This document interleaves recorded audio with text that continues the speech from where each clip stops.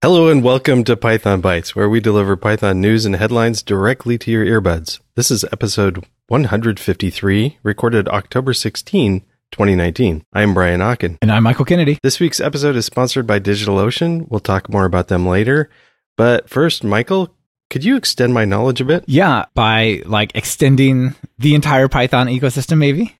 Yeah. Yeah, so there's actually a cool Real Python article called Building a Python C Extension Module.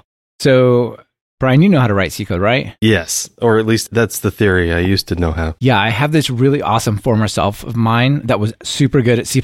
Yeah. I kind of remember that person that I was. I used to be able to write a lot of C. That was my main job, is to write C and 3D stuff and OpenGL and things like that, right?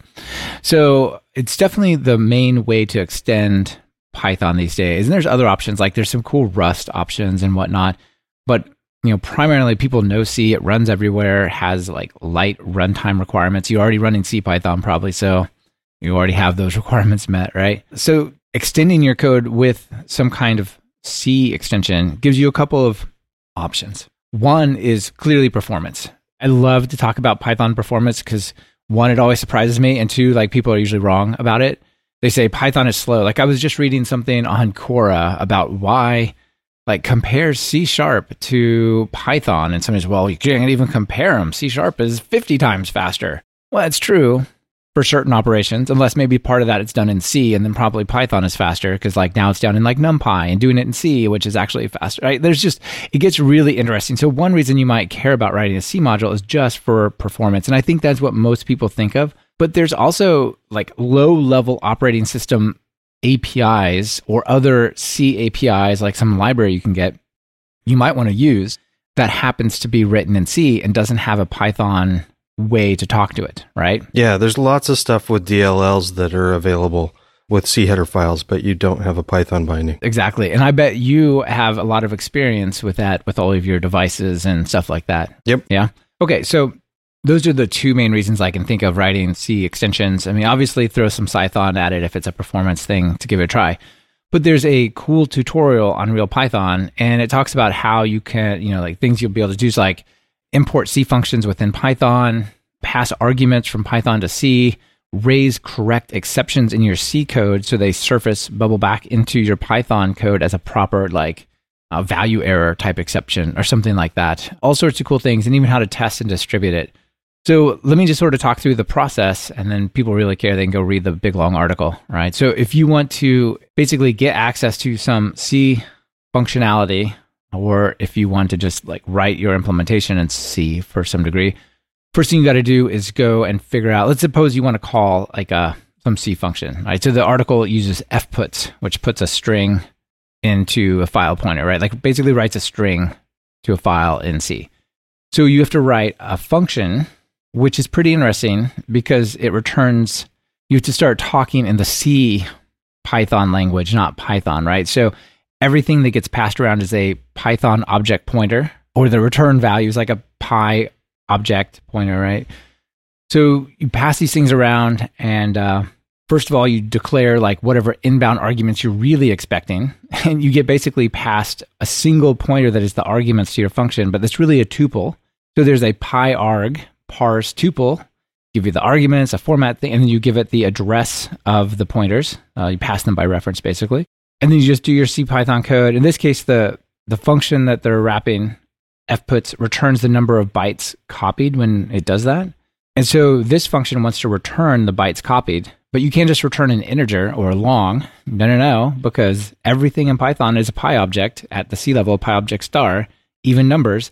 So you have to convert from a long to a Py long from long, which is a function that you get from the python.h C header file. Okay. It's actually pretty simple. There's some weird, non-obvious structure at the beginning of the function so it can be called by Python. And the return value is weird, but everything else in the middle is straight C. So you don't really have to think about what's going on. The GIL will protect you from race conditions, all that kind of stuff. Yeah. And actually, one of the things I love about this article is that it's using a fairly simple example so that you're not distracted by the example. It's just the boilerplate junk that you got to learn about. Yeah, absolutely. Which is, probably the thing you don't know, even if you know C, right? Yeah. And it says also there's a few other things that are necessary if you actually want to use this code and not just write it and compile it in C, is you have to write a definition for your module in C and the methods that it contains.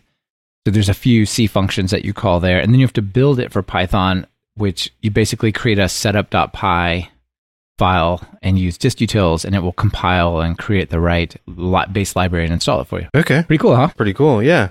One of the issues with this is that people that have to, a lot of times when you need to do this, it isn't a hardcore C compiler person or a hardcore Python, CPython person that needs to do this. It's just your casual user that happens to have a use case that they need to connect Python to C.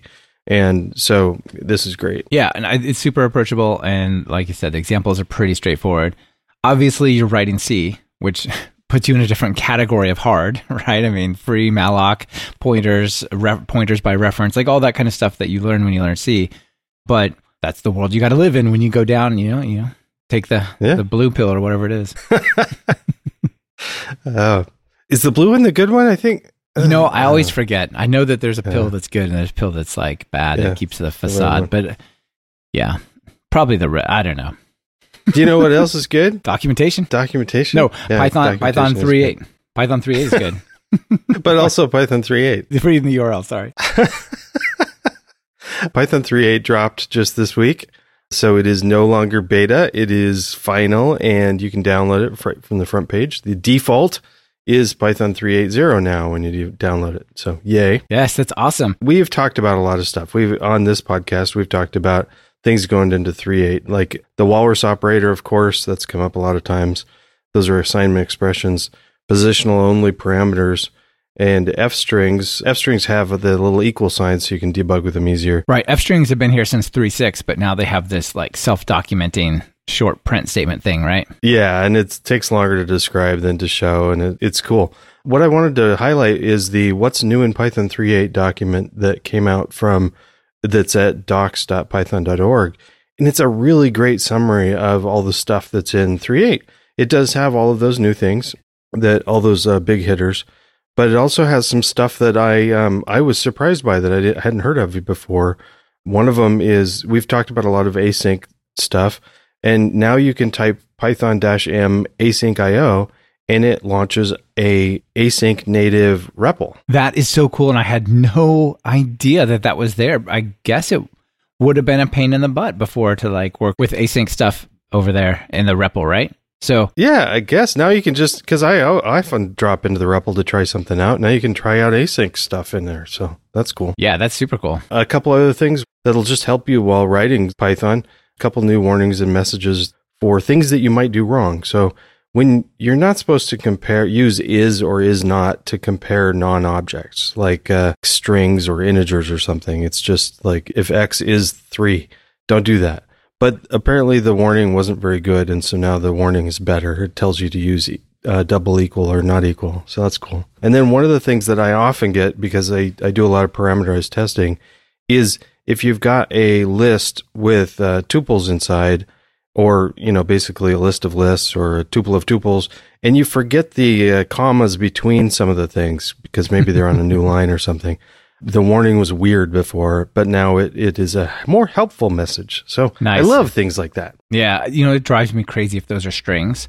Like if you're creating like a JSON document or something like that, or a multi-line, like a list of strings, did you forget a comma? It just concatenates them even though they're on separate lines. I'm like, oh, really? That's the default behavior, but I understand where it comes from, but it drives me crazy. That probably still there. Yeah. I don't see how you would fix that without changing what that means. Yeah. This one, it took me a while to get my head around, but I didn't know that this was an issue before. Iterable unpacking. So if you like packed a bunch of stuff into a variable, you can unpack it with star variable name. You can't return that in a return statement, or you couldn't before out of a tuple. So you had to put parentheses around it before you return it. But now that's gone away. You can just return it. Yeah, there's a lot of good stuff in here, actually. And you just did an episode on it, didn't you? Yep. Episode 91 of Testing Code. I just read through the entire article, and it's still just 20 minutes. I didn't read through everything, but I highlighted all the stuff that I thought was cool. So super. Something else that's cool is DigitalOcean. I love DigitalOcean. This episode is sponsored by DigitalOcean. And Python Bytes infrastructure runs on DigitalOcean, thanks to Michael putting that all together. And it's quite solid, and we're super happy with it. But did you know that not all web applications and services have the same memory and CPU demands? It's shocking, isn't it? Shocking. Anyway, so DigitalOcean has embraced this diversity in their droplet structure, which is cool, with the ratio of memory to CPU powers in droplets. The general purpose droplets have a ratio of 4 gigabytes of memory per CPU, and you can scale those up. They added not too long, a couple years ago, I think, CPU optimized ones. So they doubled the number of CPUs for the amount of memory. And that's great for CPU bound tasks. But there's some applications like high performance databases or in-memory caches or data processing of large sets that a lot of memory might be a really great thing. So there's now a memory optimized droplet that reverses that structure and makes it like 8 gigabytes of memory per CPU. It's pretty cool. Yeah, very cool. Yeah, use the right kind of droplet for the right service that you're using and try it out at pythonbytes.fm/DigitalOcean, and they'll give you a $50 credit for new users. You and I have mentioned that folks should put legacy Python where it belongs in the past. Last time we spoke about 35 million lines of Python code at JP Morgan Chase and their journey to work on that. And that's all interesting. But we just recently got this announcement from the UK's NCSC, the National Cyber Security Centre. Wow. Yeah, and they're warning developers of the risk of sticking with Python 2, particularly library writers. Okay. That's interesting, right? That they actually go so far as to call that out as a thing. So they say, look, this could be like basically companies that continue to use Python 2 past its end of life could be like tempting or setting the environment for another WannaCry or even an Equifax incident. So Equifax was a horrible data breach. Basically, it's one of these companies that gathers up so much private data. Like they know stuff about my financial past that I have forgotten and don't even know, right? They're like, oh, did you know you had this account in California? Like I did? Oh, okay, well, I guess I do. Right, they know all of that. And it was broken into. Why? Because there was a vulnerability in Apache Struts, which is an open source framework. People at Struts are like, guys, this is super bad. You just have to send like a special HTTP request to the server and it's owned, right? Well, the folks at Equifax got that message, but they didn't really want to get around to like upgrading it to the new version because, hey, it's kind of hard to upgrade this thing. It's like a new version, which probably was old and was slightly incompatible or something. Anyway, that's where Equifax came from, is running an old version of one of these frameworks, not Java itself, but like the web framework on top of it. Anyway, there's some cool quotes in here. They say, if you're still using Python 2x, it's time to port your code to Python 3. If you continue to use unsupported modules, you are risking the security of your organization and data, as vulnerabilities will sooner or later appear, which nobody's fixing. Okay, that's one. One interesting quote. Another one is, if you maintain a library that other developers depend upon, you may be preventing them from updating to 3. And by holding back other developers, you're indirectly and likely unintentionally increasing the security risk of basically all the computers in the world. Yeah. Yeah. So, I mean, we've said this before, right? You and I have said this. But if the NSA or the NCSC, they come out and publicly call out Python 2 like this, well, that maybe carries more weight than, Python Bytes. Not that we don't carry some weight, I'm sure. But yeah, it actually makes me think though, like let's say you have a library that now works on both Python 2 and 3, and somebody else is depending on it, and they're also depending on another library that is 2 only. They're going to stick with 2. Yeah. But if, like, for instance, you could push them if you, like, stopped supporting Python 3 or Python 2. That's a good question. Like, in 6 months, do we have a obligation to actually cut Python 2 out of our libraries? I mean, I don't have any libraries people care about, but maybe to force people to upgrade. Maybe you could do some help. Yeah, most of these changes have been more self-serving or self-centered, right? Like NumPy and Django, all those folks dropped Python 2, not because they're like, we're going to fix the world, but like, we don't want to maintain this stuff. We want to just move forward and use the cool features, and we can't right now. Yeah. Yeah, pretty cool. I guess one other kind of interesting thing to call out from this report, article, whatever you call it, is that they said that Python's popularity makes updating the code imperative, which I thought was pretty interesting. It's like Python is so successful. It's so broadly deployed. Like we can't just ignore this. It's not like Adobe Flash. It's now running an old version. We should deal with it, right? It's like this is one of the really important parts of the computer infrastructure Interesting. that they called out. So yeah, I mean, there's got to be other places where we get this kind of news, right? So I got a notification from a guy called Sebastian Steins, and he put up it's basically a Hacker News lookalike site called news.python.sc. I don't know what SC stands for. Yeah, it looks a lot like Hacker News, but it's just got Python stuff on it.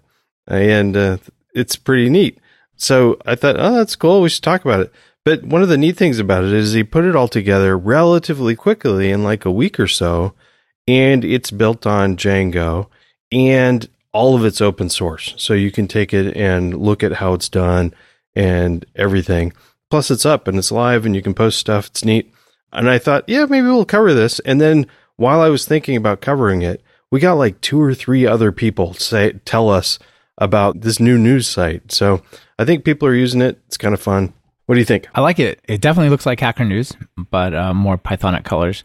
And looking through these are all legitimately interesting things here. I'm like, yeah, oh yeah. Well, I read about that. That was cool. And oh, I didn't know about that, but interesting. Yeah, I feel like this is great. And even if it doesn't take off, I think it's cool to have an example of a working model of simple with like people being able to vote things up and down. And that's kind of a neat model to say there's a working website, a working user model.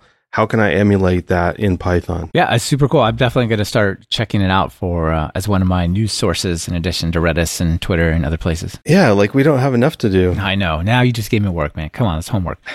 So you've heard that most people are moving to the cloud and data science is moving to the cloud. There's all sorts of interesting stuff happening up there. But, a lot of times this type of work, especially training like machine learning models and stuff, is super, super intensive. So if you've got like a laptop, some of the GPU processing and other really interesting things are inaccessible to you. Like, for example, my MacBook is super killer, but it's got, like 12 cores if you count the hyperthreads, and it's got 32 gigs of RAM, but it has a ATI, not a NVIDIA graphics card. So you can't use CUDA on it, for example, right? So What do? I go to the cloud. Well, if you're really into deep learning and you really want to do like data science with GPUs, there's this place called Lambda, this company called Lambda, that is creating these deep learning workstation servers and laptops. Have you heard about this? Huh? No. Just to be clear, this is like a super commercial product, right? These are like servers that you buy, and this is not like a product placement. I just ran across this and thought, dang, this is interesting. So I thought I would just talk about it. So they're selling GPU accelerated TensorFlow, PyTorch, Keras, and other types of pre-configured machines. They say just plug in and start training. You're good to go. And they talk about how you can save a bunch of money, right? You don't run on the cloud. The cloud can save you money for short work, but if you got to do it over a long time, it can get expensive. So they offer a TensorBook, which is a GPU training available capable laptop, for $2,900. That's a pricey laptop, right? Yeah. Actually, it's less expensive than my MacBook, but still. But if you were going to do GPU stuff, this is a really cool option to be able to do it on the go or be mobile. Then they also have a workstation, which is called Lambda Quad, which has 4 GPUs in it. And this one is $21,000. Okay, that's a lot. But if you go and like grab like a second tier GPU enabled EC2 instance, specifically a P3 8X large, that's over $12 an hour, which comes out to close to $9,000 a month in cloud bills if you were to like run it all the time. I mean, obviously, probably not all the time, but so like $21,000 is a lot, but a $9,000 monthly bill for AWS is also a lot. Yeah, it's something to pay attention to as your bill starts getting bigger. Maybe a dedicated hardware makes sense. Anytime I run across something like this, if it were Alienware for gaming laptops or like the Apple MacBook Pro or whatever, it's like, all right, well, what if you're all in? What if you turn all the knobs to 11? What could you get? So they have this thing called the Lambda Hyperplane, which has 8 Tesla V100 GPUs, and it's not the final price. It starts at $114,000. Oh, nice. That's without the pinstriping. Yeah, exactly. That's not even the leather bound keyboard or whatever. I don't know. Anyway, if you're into deep learning and you need GPUs for computational stuff, data science and whatnot, This is actually pretty cool. Yeah. Also, I'm sure there's applications where you really don't want to use the cloud. You want to use in-house computers and not go out, or the connection's bad. You're sticking some data in the middle of nowhere or something, and you can't get to the internet. Right. If you got terabytes of data, like that takes days to upload. So maybe it's better to just run it locally. Who knows? Yep. Black has been a big hit, and I like Black. Yeah, for sure. A lot of people do. Oh yeah. One of the things, so I ran across an article. It's not a new article, but it's all still relevant. It's auto formatters in Python, and big shock, Black's in there. But one of the things I liked about it is they spent a little bit of time talking about why you want to use Black or something else, and I'm finding this more and more as a team lead that just it's not great to have, like, if you're doing code reviews, you don't want to have like style be part of the code review. Yeah. It's way better to have a tool just dictate the style. And so people can argue with the tool instead of arguing with each other. Yeah, it's like if the code review, the people there, I'm sure they feel like, well, I have to make a constructive or critical comment about something. It shouldn't be, why are you indenting like that? Or why is there not a space by those commas? Like, that's the stuff machines can agree upon and just do for us, right? Like, have architectural or algorithmic conversations, right? Yeah, you should be using 3 double quotes there instead of 1. So get off the style police and use an auto formatter instead. I love Black. A lot of people do, but there's reasons for some people, like an established code base or other predefined style guide, that maybe it's too much. It does do things that sometimes I don't like it to do. So there's a couple other options, and this article talks about AutoPep8 and YAPF. Now, AutoPep8 is essentially just does PEP8, or uses PyCode style, the utility, to detect PEP8 violations and just change the code. You can do both with it. It does less than Black, but it doesn't do much more. So if really you're just trying to stick to PEP8, maybe that'd be better to use. And the other end of it is YAPF, which is a tool out of, and I don't know how to say that, YAPF? Yep.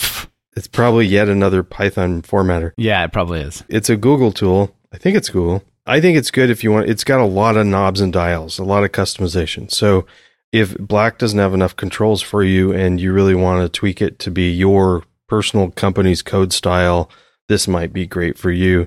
In the documentation, it says it takes away some of the drudgery in maintaining your code. And just ultimate goal is that it produces as good a code as that a programmer would write if they were following the style guide. That sounds pretty good, honestly. One of the interesting things, I was researching this story, is I didn't know this about Black. After it's changed your code, it does a check to see if the reformatted code still produces a valid abstract syntax tree that is equivalent to the original. That's pretty cool. I didn't know it did that. Yeah, that is cool. Like, so run it through the Python parser and turn it into bytecode and then just see if the essence is the same, which, yeah, I mean, because you don't actually want to change the meaning of the way the code actually gets interpreted. It's just formatting, right? So if the meaning changes, like, well, that might be a problem. Yeah. The other thing I wanted to highlight this article for is it took a few code examples and just did what does Black change it into, and what does YAPF change it into, and what does AutoPep8 change it into? So, that's sweet. I like that. Yeah. Very, very cool. All right, well, that's all of our main items. You got anything else you want to throw out there while we're here? No. You? Yes, a couple things. I'm getting excited for PyCon US. It's earlier this year, in April at some point, I'm guessing. But the announcement I want to make is that the applications for financial aid are open, and they'll be accepting them through January 31st, 2020. So 30 days into a world with only Python 3. So the Python Software Foundation and PyLadies are making this financial aid possible, and check it out. Yeah, so like PSF is contributing $130,000 towards that. And yeah, it's pretty good. So if you're thinking, hey, I would really love to go to PyCon and make some connections, kind of new to this world, use some networking and learn more about it, but I just can't justify the expense or afford it, maybe do that. Yeah, nice. Indeed.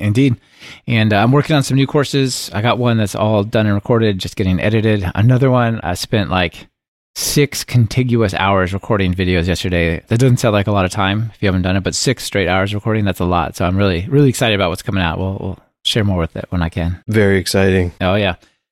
Now, sometimes we have really short jokes. I see that you have one. We got a short joke that was contributed by Eric Nelson. Thanks, Eric.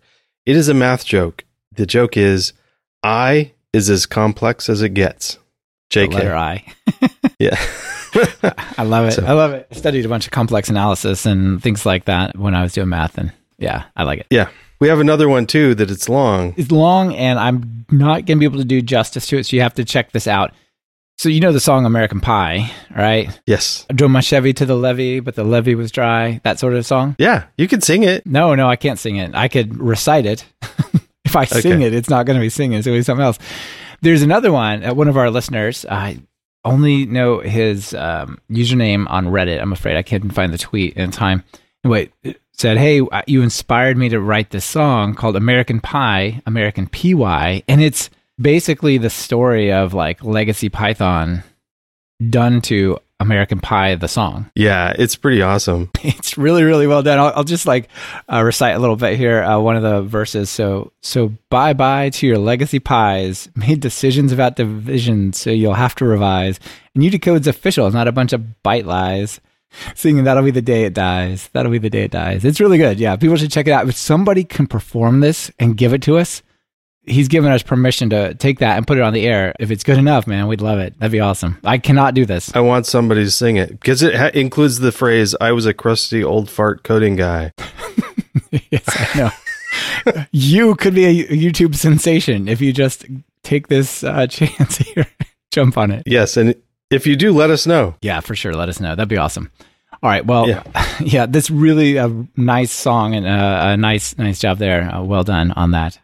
And Brian, thanks for everything. Thanks for being here. Thank you. Sharing this. Yep, you bet.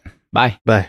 Thank you for listening to Python Bytes. Follow the show on Twitter at Python Bytes. That's Python Bytes as in BYTES. And get the full show notes at pythonbytes.fm. If you have a news item you want featured, just visit pythonbytes.fm and send it our way. We're always on the lookout for sharing something cool. This is Brian Ocken, and on behalf of myself and Michael Kennedy, thank you for listening and sharing this podcast with your friends and colleagues.